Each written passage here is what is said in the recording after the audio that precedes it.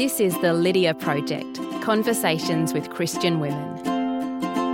Our name is inspired by the life-changing conversation that Lydia had with Paul, recorded in Acts 16.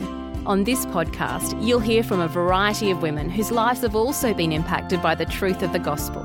Your hosts, Tori Walker and Taryn Hayes, hope that you too will be challenged and inspired by how the gospel truths are being worked out in the lives of their guests, ordinary women who serve an extraordinary God. Today, your host is Taryn Hayes. Hi everyone, it's Taryn here. Today's episode was recorded some time ago on a trip to South Africa. My guest is Sophie Witt, and she's going to share with us her story of coming to know Jesus as a uni student and then all the things that have happened in her life since then, which are quite phenomenal. Her journey has included not just moving from the United Kingdom to South Africa, but also starting a school, an adoption process, starting a church, writing some books. It sounds like so much, and yet she really speaks to the heart of what many of us struggle with. Things like contentment and comparison, fear, courage. I really found her story encouraging, and I hope that you will too. And as you hear the outro, the music at the end, just hang around for a little bit because Tori has something she'd love to share with you about the Grow Women's Conference. Sophie, welcome to the Lydia Project. Thanks, Taryn. It's lovely to join you, and it's a privilege to be asked to share. You're the wife to Chris and the mum to 3 gorgeous children. Can you tell us a little bit more about your family? I am married to a South African. I'm English, and we met in England, and we've been here now. So Chris was from Joburg, but we moved to Cape Town for him to study at George Whitfield College to be a minister in end of 2004. Wow. So it's been, 14 years, I think it's been here. And so he trained under what was then Caesar, Church of England in South Africa, now Reach, to be a minister. And we had our first daughter at the end of college there, and then moved to a church called the Message. Then we had our other child there, and then, our next 2 children, we then adopted a 3rd child. So we have Molly, Zach, and then Jojo, a little boy who we adopted when he was 1 year old. And then 2 coming up 3 years ago. I need to get that right. What is it? That's fine. Keep going. I think it's coming up 3 years ago. I'm losing track of time. It is 3 years ago. We planted a church called Hope Central Church, starting off in our home in Pinelands in Cape Town. And now we have moved to a public venue. So, yeah. Wow. That is a lot in the last, 14 years you said? That is a lot. As you said, you grew up in the UK. Could you tell us what your life was like and how you came to meet the Lord? You are certainly not going to hear any hard knock stories, I have to say. They talk about white privilege, but I'm kind of privileged on the white scale even. So I was brought up in a beautiful place called Cornwall in England. And yeah, we had a wonderful life, a happy family life, middle of 3 girls. Well, lots of arguing, so normal stresses. My dad was a surgeon. He was a churchgoer and expressed a degree of faith, but it was mainly manifested just in going to church on Sundays. But my mum was and still is an atheist. So Christianity never featured much in our life. We started off going to Sunday school and church and things, but we sort of managed to wheedle it down to just Christmas and Easter.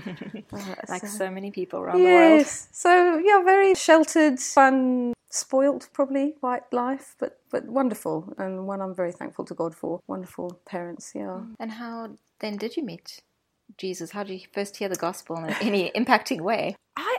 When I look back before, so it was at university basically, but I was trying to think, before in my life, had I encountered the gospel at all? Because I really hadn't in those churches, to be honest.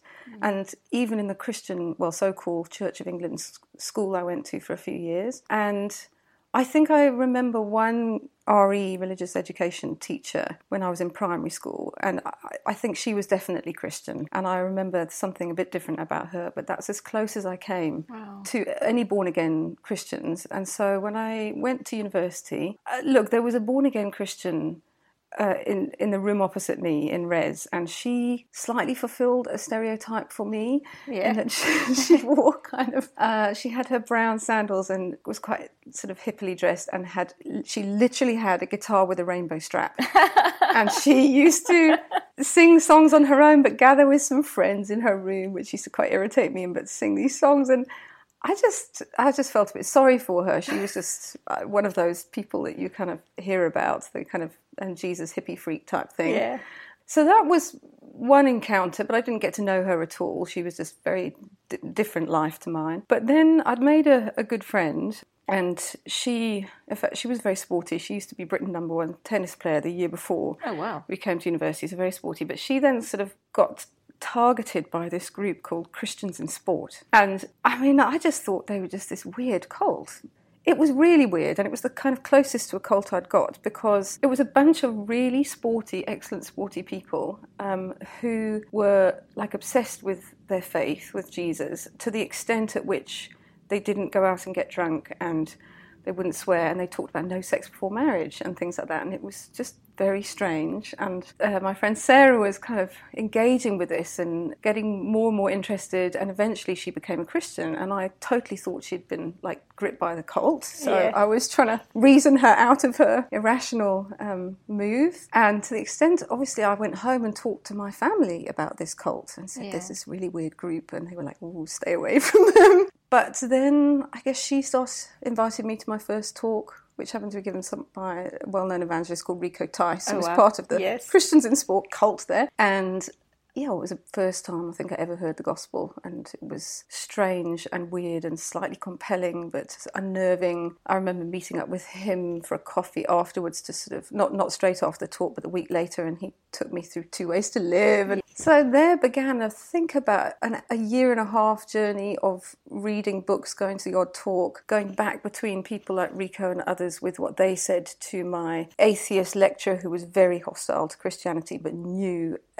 Hebrew and ancient history really well, so he kept like telling me this inconsistency or that. So I was also lectured by Richard Dawkins. So it was quite an intellectual struggle, wrestling with science. I was studying evolution and DNA, or genetics and things. So it was a year and a half of kind of, intellectual wrestling with the reliability of the Bible and some of those questions. But ultimately, I think I started to feel more and more cornered by this, because I claimed I had my own faith. I had my own God. I used to, I think, really sadly and clichély in my head, I would just call him or it the Force. I can't even articulate, but my own spirituality. And I remember someone saying to me once, what are the kind of, I don't know, morals, but what are the moral standards of your God? Yeah. What is right and wrong for him or it or whatever? And it was just, I said, well, I don't know about that and this and that. And they said, could it be that it's basically going to be anything that you think is right and wrong? And then they said, push me on what evidence there was for my religion. And I'd never interrogated my own beliefs about spirituality or life. And the more I did, I realised I had no evidence, no coherence in it. And more what I was reading in the Bible and books and things seemed coherent, but it meant a big lifestyle change, and I wasn't willing for that. So what started off as intellectual ended up as being a kind of submission trust issue. And then it was in my third year, we had a big mission there, and it was headed up by none other than Chapo, John Chapman from Australia, and I'm a remarkable evangelist, and I found myself going along to every night. And then it was, I think, on the third or the fourth night, it was just, he spoke totally in me and talked about, some of you think you're sitting on a fence and you think you're okay with God, you're safe there because you don't disagree or you're not rejecting him, so you'll be okay, And he basically just said, there is no fence. You either believe or you don't. You're either going to heaven or hell type thing. So it was just, I knew I had to make a choice at that stage. It's when you start shaking and sweating, and I was confronted very much by the Holy Spirit. Pretty defining moment. It was, and I said the prayer at the end of that. And I remember we'd gone with a bunch of friends, and we went to the pub afterwards. And in fact, Rico was in the group, and I said to Rico, I said the prayer, and his response was, Sophie, that's awesome. That means if you get run over by a bus tonight, you're going to heaven. So that was basically how I came to the Lord, and that was nearly 25 years ago, and the Lord has kept me going very graciously in Christ. Yeah. That is incredible. That is really incredible. Absolutely love conversion stories. Well, I think what's encouraging to me, and especially when I talk to young people and when we did student work and things, is I was one of those students who was like ridiculed, hostile, rejected, laughed, disagreed, and yet the Lord still got me. And just to encourage people to just persevere, and those are the very people you thank now and for eternity. So to including not run away. the crazy hippie, including guitar her. playing girl. Exactly. That's whose name you probably don't even remember. I don't know, no, but she's still in my head, and one day I'll meet her. Yeah. Oh, that's amazing. Yeah. So where to from there? So you've become a Christian. You've finished your studies, I imagine. So yes, I finished my studies. I was sent straight off to a camp. Rika signed me up for a Scripture Union camp where, because I was a student, I was no longer what they called a camper. So he said, you'll be a helper. What he didn't tell me is that I would pay to spend 11 days cleaning toilets and doing wash up. But it was amazing. It was really defining time for me. The talks just sealed, clarified. So not only the teaching, but just the meeting fellow Christians, the discipleship that went on. I made friends for life now that are like godparents to my kids in that first camp, and just the challenge to serve as well. I mean, what a brilliant way for a new convert, which we don't often do, is literally get them to get down and physically serve. Because that's an interesting thing. I think often we want to kind of cotton wool new converts and just gently introduce them to the less glamorous side of being a Christian. Yeah. But to throw you in the deep end like I that, know. And you value that. I know, and especially a kind of spoilt brat like I was. But when it's of the Lord, I think, and His purposes, that's clearly what I needed at the time anyway. For some people at different seasons, maybe asking a busy mum who's in the middle of serving to do that might be a different thing, but for me as a privileged young person, I needed that straight away, I think, to realise that was what the Christian life was about. Yeah. So then what church did you get involved with from that point? So I was in Oxford, and after I graduated, I actually stayed on working there for a few months. So I was at a church called St Ebb's there for a few months, and then I was thinking about working in overseas development, kind of third world urban development. I'd done my dissertation on squatter camps in Manila, and it was my thinking that I was going to go overseas. So I wanted some overseas experience before I did my master's in development, and we had some South African friends at university, and they were saying, you can come to South Africa, we've got lots of townships there you can work in. And as I was looking at applications and things, by the Lord's sovereignty, I didn't even apply to them, but I got a letter back through a friend of a friend from Youth with a Mission, and to come and help with a community development course they were starting there. I mean, you're meant to always start with I can't remember what it's called, discipleship training school. Yes, the DTS, exactly. Yeah. And for some reason, I was allowed to then go and do this because so I ended up in December 1994. So an amazing time to coming out to Cape Town, to Muizenberg, and I was there for 9 months. So it was I think, just so that people know context, 1994 was a very pivotal year in the history of South Africa, because that was the first year of completely free, fair, democratic elections. Yeah. That's when Nelson Mandela came in as the new president, and that time was... So that was in the April, and it was just an amazing atmosphere. And then, of course, the World Cup rugby was happening in 95, and I was a rugby fan. I was quite a rugby groupie, and my parents were. But what was more significant, not just the rugby then, was just the unity that started brewing and happening, hosting that event, and then obviously that crazy story of South Africa winning and Mandela being there at the end. Yes. But so I was at a very honeymoon period in South Africa's history. But it was also amazing to me. So I ended up going into local township called Vrygrond, now Capricorn, and working in there with someone and meeting with community leaders. It was such a privilege, and it was just so humbling. So I ended up doing some sort of one-to-one Bible reading with a lady called Lillian in her minuscule shack. Wow. And you just think of me from my privilege. Yes. And amazingly, last year I reconnected with her through something. And it was just a very special moment that she's still going in the Lord and things. But a crazy time of growth. YWAM was actually just the right place for me. A sort of different personality of Christianity, some slightly different theology.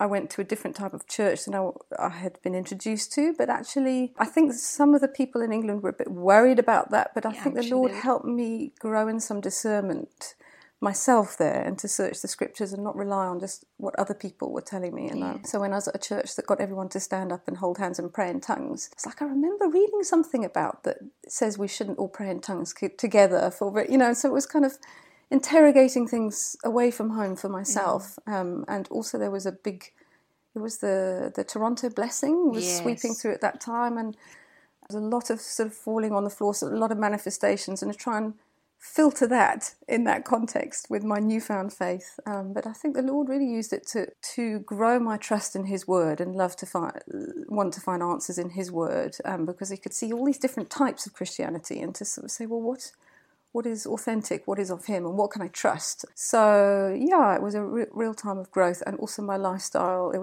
during that time there was quite a big shift in things, like I stopped going clubbing and reduced alcohol dramatically, and relationships changed. So the Lord used it in an amazing way. And then I went to do my master's in London and joined a big church called All Souls Church there. And that's when I really started being trained in all sorts, and helping on Christianity Explored and Bible study in one-to-one and things there. Now, where does Chris fit into so then, the history? As I was making the decision as to whether to go and work overseas, actually, Rico, who was a minister there, and still is, he then encouraged me to go to something called the Cornhill Training Course, and go and get some Bible teaching training. And I was really torn, but the Lord led me to do that. So I did that, and then ended up going to work for a church called St Helen's Church in London as a student worker, and it was an amazing job. And Chris was in London working as a chartered accountant, and St Helen's Church is right in the middle of the city, and Chris got involved in the city ministry there. We didn't know each other at all at this stage. In fact, I got engaged to someone else on staff and was going to marry him. That broke off. He broke it off. That was very heartbreaking. Another real growth time in my life. Not sure. And then there was waiting, but then Chris and I crossed once or twice, and then he decided to give up being an accountant and has started as a church apprentice. So then we were kind of on staff together. And then he moved into very near where I was living, and picked up a bit of a vibe. So anyway, got married a year and a half later. Got married. Quite a story in between, but yeah. And then so we stayed in London together for just over a year. Finishing off on staff, and Chris actually worked as an accountant for a bit as well, to earn a bit of money to move over and study, and then that's when we moved at the end of 2004, 10 years after I was there. Yeah. So that would have been approximately around about when I might have met you, maybe a little bit later. So we then joined. We were kind of placed with St James Church in Kenilworth, and I think met you very early on when the wonderful pastor there they invite everyone round for Christmas or something, wasn't it? I think there's amazing hospitality, the Andersons. Yes. Lots of hospitable pastors at the time. I'm glad to sort through who you were talking about there for a second. Amazing gift. Yeah. And so Chris now is attending George Whitfield College. Mm-hmm. What were you doing in that time? So I started off studying, and the plan was that by the time we moved over, I was 32, and so we wanted to start a family, so I started off with kind of some of the third year and second year courses that I really wanted to do, because I thought having kids was going to be imminent, but that turned out to be a bit more of a struggle than we thought it would be. So I ended up actually studying for 3 years, doing bits and bobs with the courses there, but also helping out, doing some one-to-ones with people, doing some speaking around at churches and things. I'd written, while I was working for St Helens, I'd written a book on one-to-one ministry. Yeah. I was meant to write it, help Rico Tice write it, but he ended up very, very busy with his Christianity Explored ministry, and I was doing all the interviews and writing things, and it ended up basically being me, even though I was not an author or no expertise really, but it was gathering wisdom from lots of people with lots of experience and trying to put it together in a useful format. So I spent quite a bit of time while I was at George Whitfield training people in one-to-ones as well and doing talks around the place. So that book title is One-to-One. A discipleship handbook, I think. That's what it's called. So first published under your maiden name? Yes, Sophie very Pierce? briefly. Yeah, And Sophie now Pierce and now Sophie Pierce. DeWitt. Yes, Pierce, sorry. That's right. And now Sophie DeWitt. It wasn't the right. best name swap in the world, Peace to DeWitt, but it's okay. That's true, especially in the South African context as well.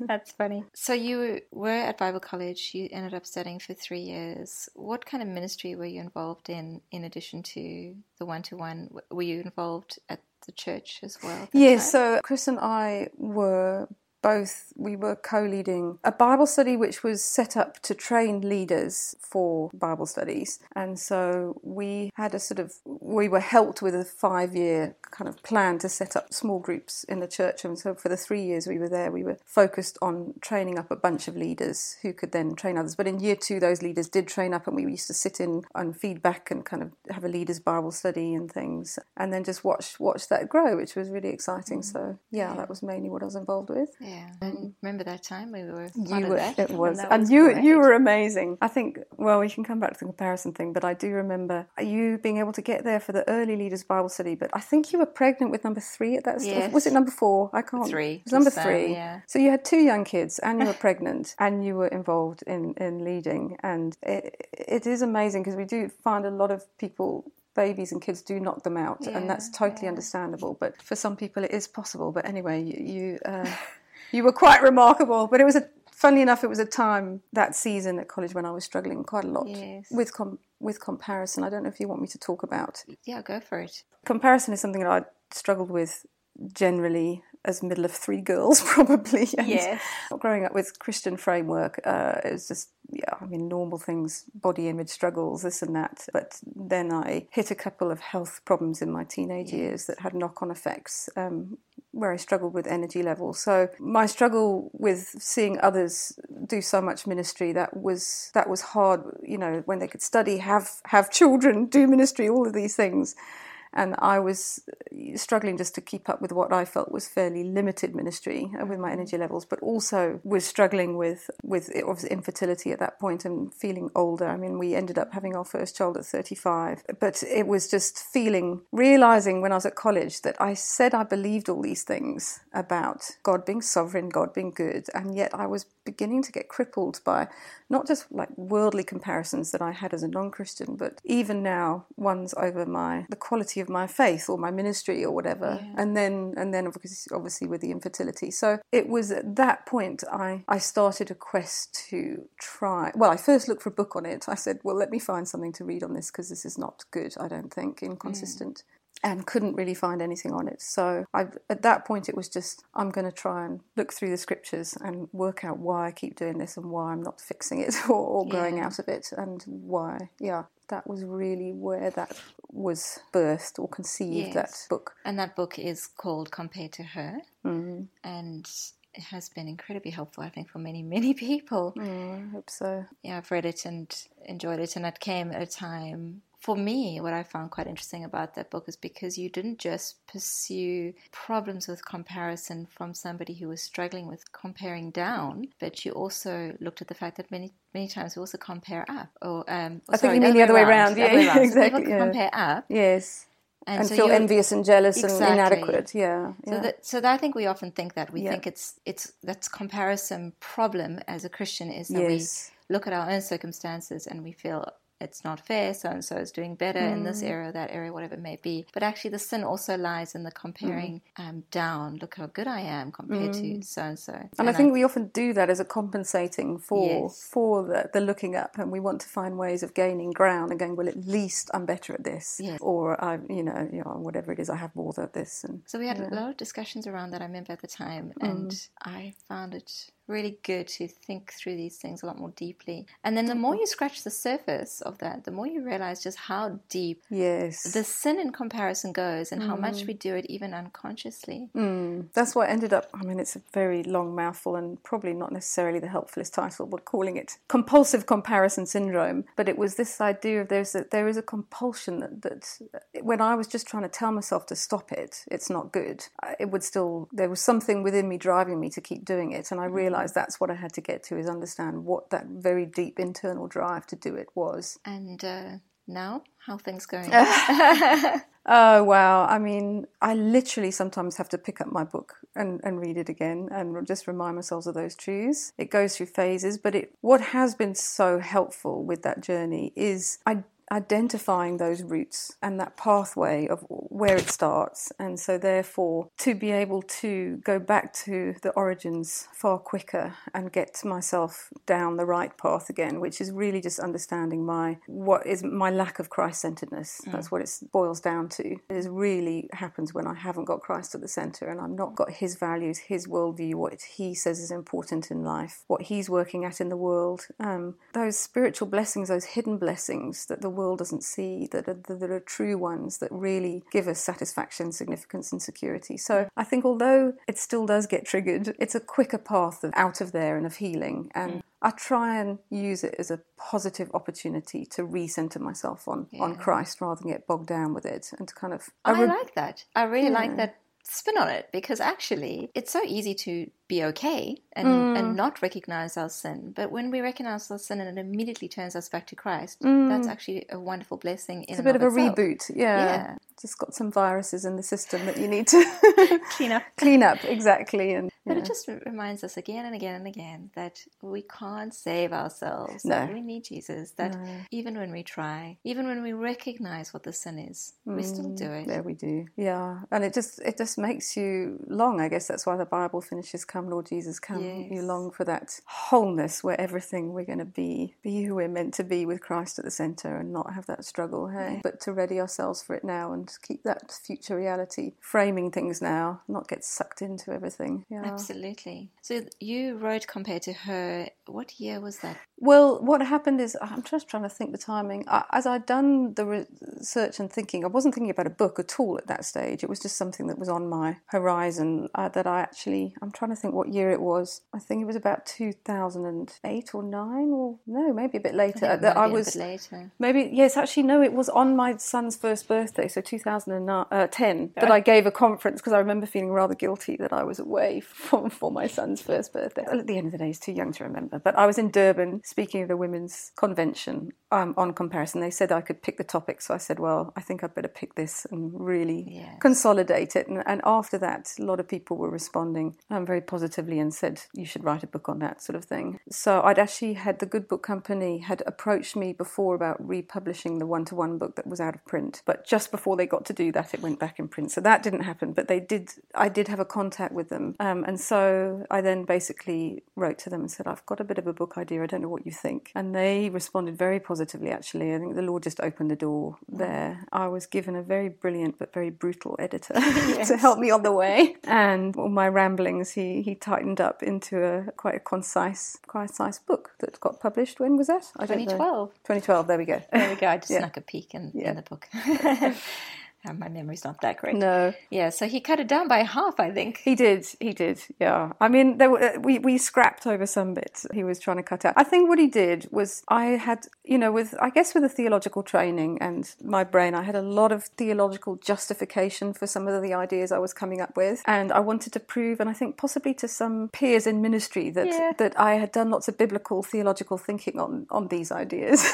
and it wasn't just sort of plucked out. And I think he very rightly identified that was not really helpful, or is not the target audience, and it was just going to put people off and be too jargony. So he helped me really sort of strip it down and make it more accessible. And actually he helped me make it. He's an evangelist by heart and training, and a youth pastor, and he tried to make sure it was also accessible to non-Christians, so that you could give it to a non-Christian friend and make them think about, because the assumption is in the book, and I think is fair actually, that everyone does it, and to get them to think themselves about why and what their logic is, and introduce them to Christ that way. And actually I've had some amazing stories and encouragements of people coming to Christ through not, I don't know whether necessarily directly through the book, but through the conversations and the ministry that's happened as a result. So those are the best. Hearing those remarkable stories from something that you've had influence in or a part in, to know that you're part of somebody's story in that way is such a wonderful gift. Yeah, it is a huge privilege. Those very are the humbling things that make me totally You've emotional. had that through your book, have you? Yeah, I'm sure. yeah. Amazing. Just one story I know of, but yeah. It's a very wonderful book as well. So compared to her, about 2012, now a lot has happened in your life in the last 5, 6, 7 years. Yes. In that time, you also adopted. Mm-hmm. Maybe tell us a little bit about your children, and because you did struggle, you touched on it, how you struggled with infertility and we took a few months, and then we I fell pregnant, but then I had a miscarriage. I only found out at the first scan that the baby had died and things, so that was hard. And then it took a while after that, I think over a year. Look, I know some people's struggles are for years and years, and it never happens, so it's, relatively it really wasn't that, but I guess for anyone in that moment, those things are devastating, are hard. But yes, we're very blessed with little Molly was born, and then God graciously gave us a little boy, so we had this perfect boy and girl. So we're done now. I was 36, 37, so I'm like, definitely we're done with our family. But then we just kept hearing more and more talks on the need in this country. I don't know, stats of something like 2 million orphans. I don't think all of them are adoptable, but just I think it's got one of the largest orphan problems in the world. A lot of it from HIV/AIDS, but all sorts of factors. So there was a lot of challenge in churches and at Bible college at the time, and it just kept cropping up about adopting. But we felt we had our excuses with, I guess, my energy and being older and money. We just thought, no, that's not for us. But then some friends of ours adopted. They had a boy, then a girl, and then they adopted it. They had far less money than we did, so that excuse was gone. Yeah, I was just becoming closer quarters to it. So the Lord basically started stirring me. The need stirred into wow, maybe we've got a home and we could make a difference in a child's life. And that in me turned to a bit of maybe a third child would be nice. So more positive, not just a kind of reactionary one. But my husband was pretty adamant not. He just said, we don't have the capacity. We were stretched then and we're stretched now. And I think I've just accepted in life, I think everyone is, but we'll always feel stretched. But at that time, we just thought there's no way. Well, he thought there's no way we can do this. I left it and just prayed and just trusted the Lord with it and said, if this is of you, then you're going to have to change my husband's heart, because also there's no way I wanted to pressure my husband into it, because then we could have a situation we said, this was your decision, you cope with it. That's a lifelong... It's a huge thing. And it would have an impact on your child and your relationships. So I knew it had to be that he had to come round positively. So I left it and nothing was spoken of it for a good few months actually, and then we had an anniversary supper together, I remember, and he put his hand on mine and said, I've got something to tell you. And it was one of those kind of, oh wow, what? Well, this sounds serious. And he said, I think we should adopt. And it was out of the blue, and I felt a complete mixture of emotions. Part of it really excited, but part of it terrified, because I was like, okay. At this point in the conversation, Sophie and I speak at length about adoption. It is a complex, layered subject and often misunderstood. We've decided not to publish that part of the conversation as we feel it's better addressed in a more intentional format. But I have decided to share the tail end of the discussion around adoption as Sophie speaks about identity. I think what we've come to a conclusion is to try and help Joe and all of the kids to see that they have 3 layers of identity. So their first layer is that they are made in God's image, and that if they trust in Christ, they're his redeemed child. And so that being a child of God is their core identity, and as they relate to him. Their second identity that God has given them is that they're a David. They're part of our family, he placed them in our family with us as their parents and the extended family in our lives. But that the third layer, especially for Jojo, is that he is an adopted Zulu boy in South Africa in a transracial adoption, and that needs to be owned as part of his story and embraced, that God is sovereign over that, and to give him the freedom to explore that. And so he is a shark supporter deliberately, because he feels an affinity with Durban, and that kind of give him, and I guess as he gets older, that scope to search and embrace that part of his identity whilst keeping the stability of those other two, the core ones. Yeah, I really admire that intentionality, because I think sometimes maybe people, I don't know, I've never been in your situation, but I can imagine the temptation might be to put your head in the sand and... Or just emphasise the second. Oh, exactly. Yeah, and or not first explore and the second. Yeah, the harsher realities of the whole experience, but to actually face them face on and embrace them and be intentional about that. I think that's... Well, I think that's us learning from other people along the way and their difficult stories. So I think we've been encouraged, and I think it's been very helpful to just release that and trust in God's sovereignty over that for him as well, so that he's not scared of that part of his identity. Yeah, exactly. Yeah, it's real facing fear kind of stuff. Yeah, it is. Yeah, and to just keep grounding him in that God, he's God's. Yes. He's made by God. God knew his story in advance, and it does make me wonder how people who don't have that first layer of identity do it. Yeah. Well, I guess you keep having to stress the second, but the trouble is even the second layer is imperfect. Totally imperfect. You know, we can't trust in that completely even as biological family. I mean, that's inconsistent. Yeah. I mean, obviously being in a family and knowing my imperfections and my family's imperfections, and sometimes I look at these kids of my own and I say to myself and sometimes to them, well, God does know what he's doing if he put you with us, because we're so flawed. Yeah. And we have to point back to God. And even I think kids they pick up on our own ebbs and flows of our emotions for them. Yeah. Biological or adopted, in terms of sometimes we look at them with adoring, you're the light of my life eyes, and sometimes we look at them with absolute exasperation. And so if you're relying on the love of your parents as your core identity, that's going to go up and down. Quite well. And that can really rock you. Yes, exactly. Even in a fairly stable family. Yeah, exactly. Even in, but let alone when you're brought in by adoption, I think. Yeah. Sure. Yeah. Now, so adoption has been a big part of your story, obviously, but many other things have been happening. You guys have started a church and a school. Yes. What brought you to do such enormous and exhausting things? Oh gosh, yes.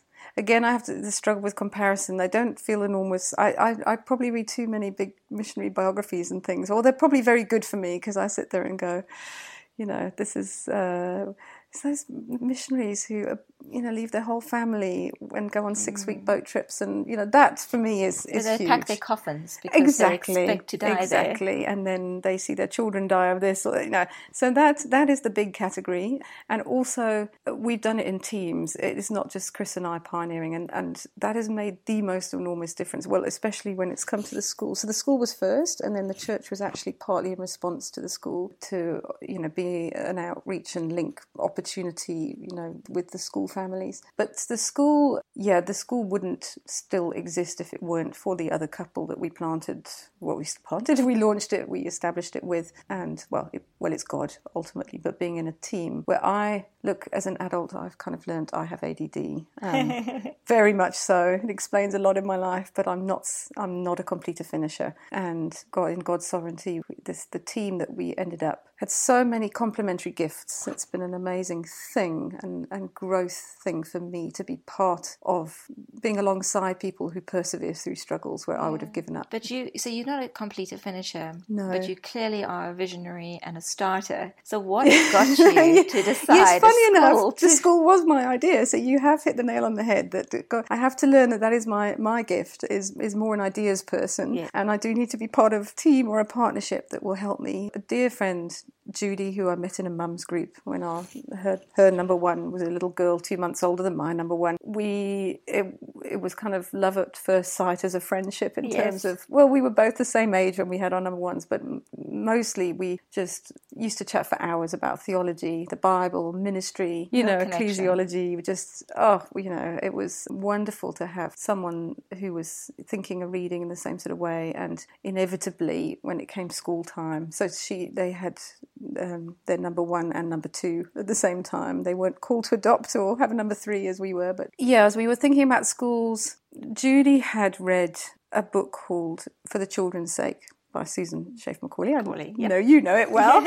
And it was just explaining the educational philosophy of someone called Charlotte Mason. But it's actually in the book itself, in what Susan says about it, is that what Charlotte Mason articulated was something that actually is so instinctively true and right as Christians. She just managed to, I guess, put together so coherently this Christian educational philosophy that treated children as whole persons. And she talked about the mind being an organ that needed to be nourished with the banquet of food, with a rich kind of spread with nourishing food, and that food she called living ideas. And it just resonated with me so much, because I mean I'd had in inverted commas a really good education. I'd done well educationally, but mine was definitely just being filled up with facts that I regurgitate for exams that I really can't remember. Dry. Yeah, I really am not I'm still not well read, but I was, when we were thinking about this, I was intimidated by the arts. I wasn't exposed to them much, and so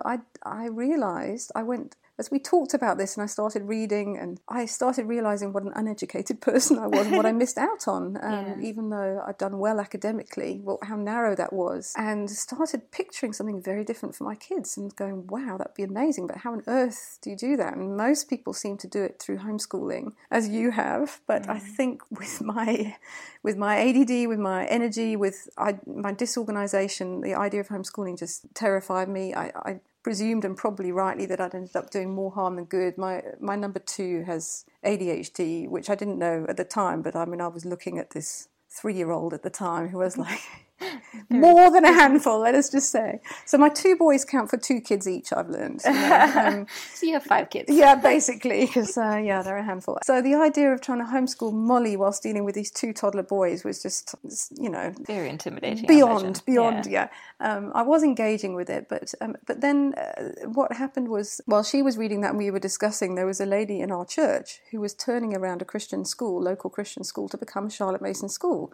And we talked a lot with her, and very compelling, and so we were moving towards that. But practicalities in our life meant that church was in one suburb, we were living in another, and that school was in a completely different one that was going to involve an hour-round commute in the mornings. But also we just kind of thought of the community of people we were meeting, of the kids' friends, partly with playdates and things, but also in terms of missionally and evangelistically. We were like going to be separated. We were like, do we move near the church? Would we move near the school? But we'd felt quite embedded in our community, and God had started giving us a real heart, and we've got to know all our neighbours. We started doing an annual carol service in a community. So we were starting to feel quite sort of torn as to where we felt we needed to consolidate, not spread out even further. So it wasn't we were basically choosing, Judy and I, at the time, discussing, our families, between the local good government schools, they were really good government schools that people moved to our neighbourhood for, and homeschooling and this other school, and just so torn. At the end of May that year, I just said to Judy,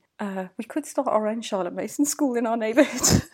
And the background to that being that I had some friends in England at our church there who had started a Christian school a couple of years before, which at the time I didn't get at all, to be honest, why they were doing it. I had a different view of how, we just thought, our kids can be our missionary workers in school and we'll train them up and everything. So they had started that, and then another friend had recently started a school in Mitchell's Plain, and he thought starting a primary school was the biggest way he could impact that poor community for the gospel, because you have them for years, you've got this holistic approach, you're training the whole child. Anyway, so the idea of starting a school wasn't completely random, but it was a wild suggestion that Judy sort of said, gosh, that would be nice, wouldn't it? So we went home to our husbands, totally assuming that both our husbands would go, yes, right, loves, I don't think so. But weirdly enough, they both said, yeah, let's talk about it.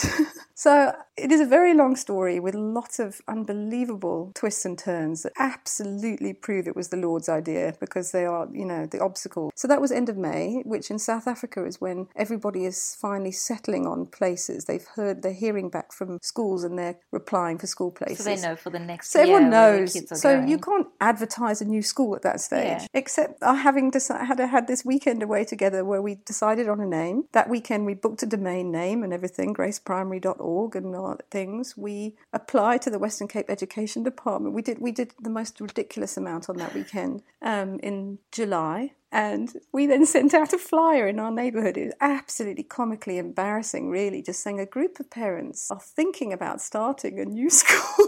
Anyway, but in January the next year, so we're talking 6-7 months later, we had 15 children in school uniform with our logo on it, with an amazingly qualified Christian teacher, with an administrator, an assistant, in a school hall with an amazing curriculum and starting our school. So 8 months later, that's just crazy. no, six and a half. Six It was crazy, and with permission with the Western Cape Education Department, even though we didn't have the required 20, we somehow got them to give us permission to be registered. Oh, I didn't realise you had to have a minimum of 20. Yeah, I know. That's clearly God's hand, because the Western Cape Education Department is notoriously difficult to deal with. It was. It really, really was.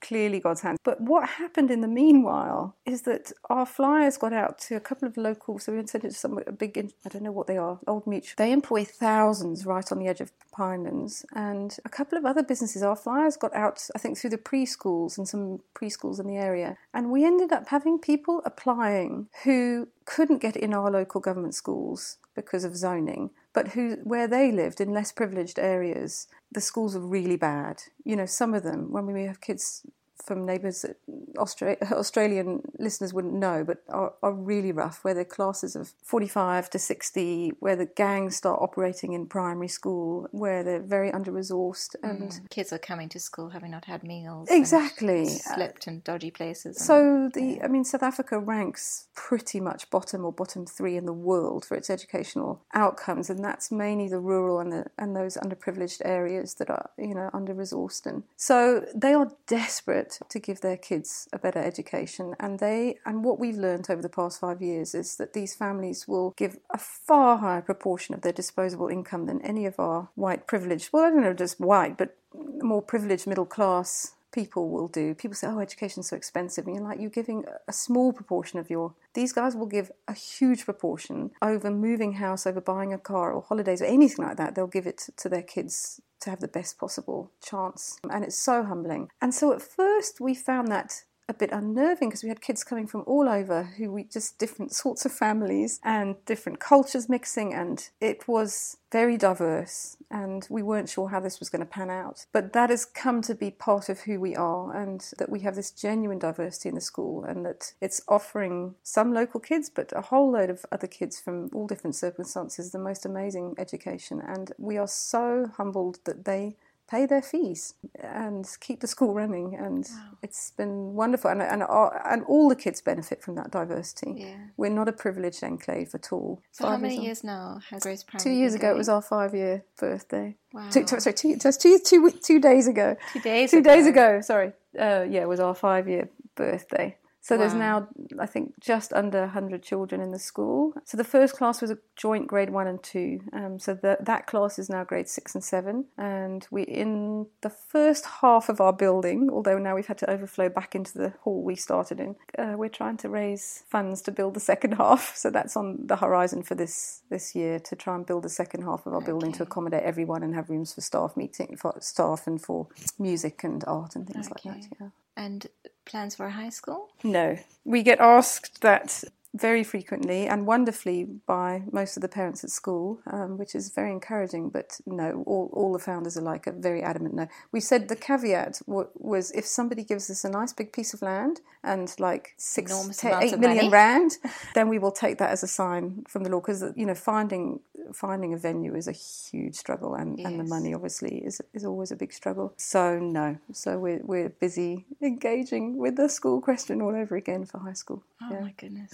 And a church. You spoke about your New Hope. What's the name of your Hope Training Course was what my husband started running, but we Hope Central Church is the name. So we have Hope Training Course that runs in a township that Chris runs, but Hope Central Church that started off in our home for about 21 months. We were meeting here, and then we found only after pushing for about 11 different morning venues and not finding, we started meeting at 5 o'clock in a local church. But just as we were about to lose one of our core families who have a young baby who it just wasn't working out for, and they were going to go back to the kind of mother, the planting church, because it just wasn't fitting in. It was they were having struggles with the baby and the timing. But just before Christmas, we had a link for someone that linked us up with a school that had originally said no, with a headmaster instead of someone in administration, and the headmaster has now said we can meet there on Sunday mornings. Fabulous. So it's a local school. It's actually on the edge of Pinelands. It's a technical academy, and it's amazing because that was on our heart initially, because we wanted to be on the edge, to be able to have again that diversity and actually nearer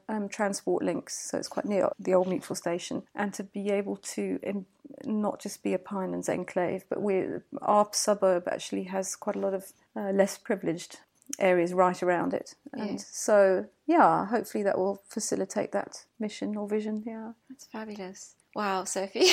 For somebody who didn't want to homeschool because you're worried about how overwhelmed you would be and had new church, new school, that's quite a lot on your plate. I have sometimes wondered about that, thinking it probably would have been easier to homeschool in some ways, but that just obviously wasn't God's plan. And actually, I don't know whether it would have been. I have to say, I look at homeschoolers and there's a different intensity about it. And I'm not teaching, but you just realise it is a case of listening to the Lord and trusting Him and stepping out in faith. And He gives you, your particular path to tread and not comparing. Because I mean, I've definitely done that comparison. If we could have just spent a lot less money and had a lot easier ride sending them to the local government school and really discipling them and supplementing the education with good literature. But again, that obviously wasn't the Lord's plan, and I don't regret it at all. It's been tough times, but it is amazing seeing our kids just love school and, they're curious, they love learning, and that's all we can ask for, That's really good. I'm very grateful to God.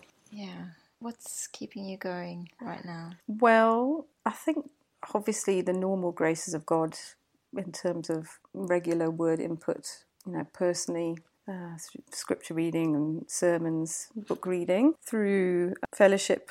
My husband is a great encourager, he really is. He knows me well, and he spurs me on well, and good friends and just church support, so I'm very privileged in that area. Prayer, which is never as much. I mean, I think I've learned to have a sort of closer, a reasonably intimate, daily, sporadic ADD kind of version walk with the Lord. But what He's really convicting me at the moment is where I'm really falling short is intercessions. And I think I'm not methodical. And the amount of prayer lists I write, I am finding the PrayerMate app on my phone really helpful for that. I just need to be better at updating it. But is the app called PrayerMate? It's called the PrayerMate, and then it has. It's brilliant. It just has all the options for you can choose things in terms of how much you choose, in terms of a devotional. You have lots of options for that input. Okay. But then you have different categories, and you have like suggested prayer options, like 7 things to pray for your husband or whatever. So you can choose from that, or your kids, or your church family. But then you can set up your own categories. Like I will say, under Hope Central Church, I can say, the home group, or, ladies' names or whatever, or for the school, I can say teachers or children. Okay, so you set up, and then what it does is you can choose how often they turn up on your list, and it gives you a rotation every morning, and it comes, you go on it and it says, here's what you're going to pray for, here's the topics, and that I found that really helpful for me, who's not good at being methodical. It just does that work for me if I update it well. That's an app I'm going to go download after this conversation. Yeah, my wrestling with this always is what I try and do is try and do sometimes too much of too many names and things, and then I don't. It's that constant balance between trying to do something regularly and well, and then trying to stretch out and pray for more people or pray for more needs that come up and things. So anyway, that's an area I'm trying to work on at the moment. And you're finding the app helpful? I am finding the app helpful. Yeah, yes. I do find that. I mean, I also have Solid Joys by John Piper. It's a Desiring God app, and that without fail, that's not a long devotion. I am trying to read the Bible and going through. At the moment, I'm going through Isaiah and things. But for those days where it's like I just need to hear your word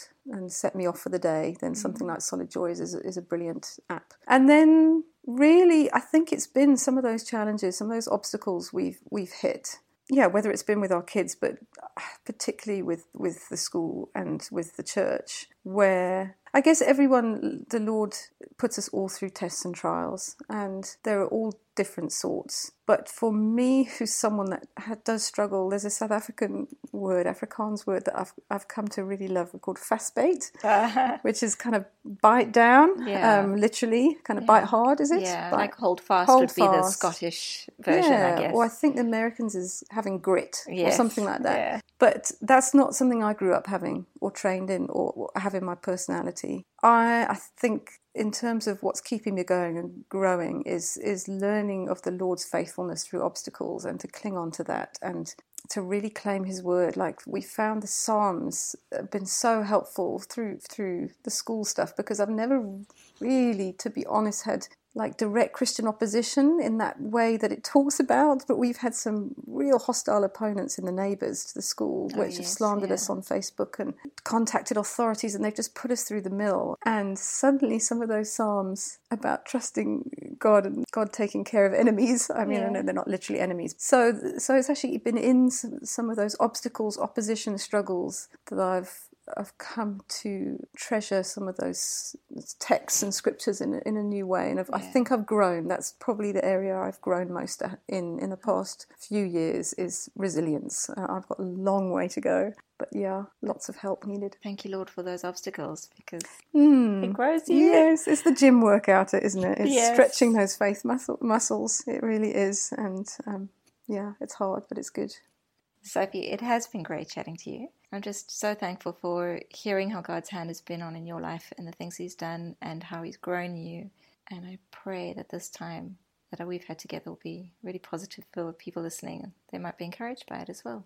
Thanks, Taryn. It's been great. I want to thank you. You might not know how much of a part you played in the school as well, really? Because we had lots of chats about homeschooling in Charlotte Mason. So you never know, those conversations you have with people, the seeds that are planted and what help you're going to be to someone's story, and in fact, therefore, to other people's story along the way. The ripple effect. The ripple effects of sharing from our hearts. So I do hope and pray that something that I've said will be helpful to someone, but it's the Lord's kindness and goodness story. Awesome. Thank you. Thank you.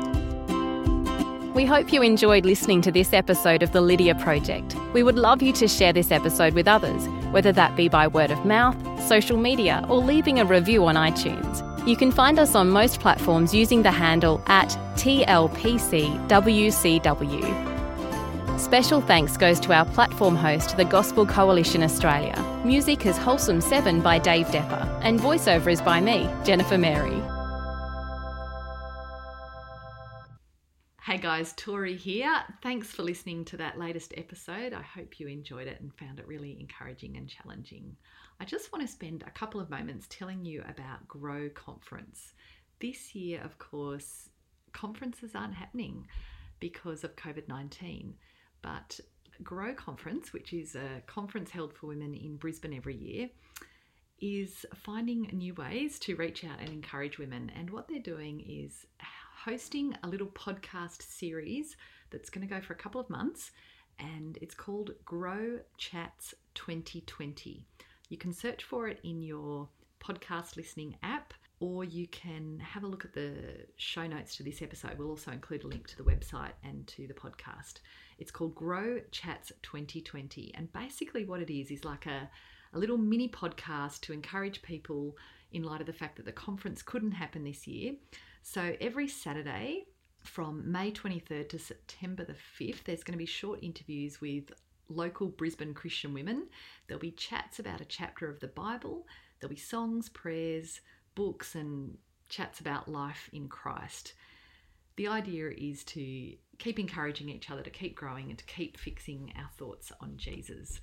So it's really in line with what we do at the Lydia Project. And of course, if you were at Grow a couple of years ago, that's where we launched the Lydia Project. So there's a great connection there. And if you love listening to the Lydia Project, we would love you to head over and subscribe to this podcast and have a listen to it too. All right, take care. Bye.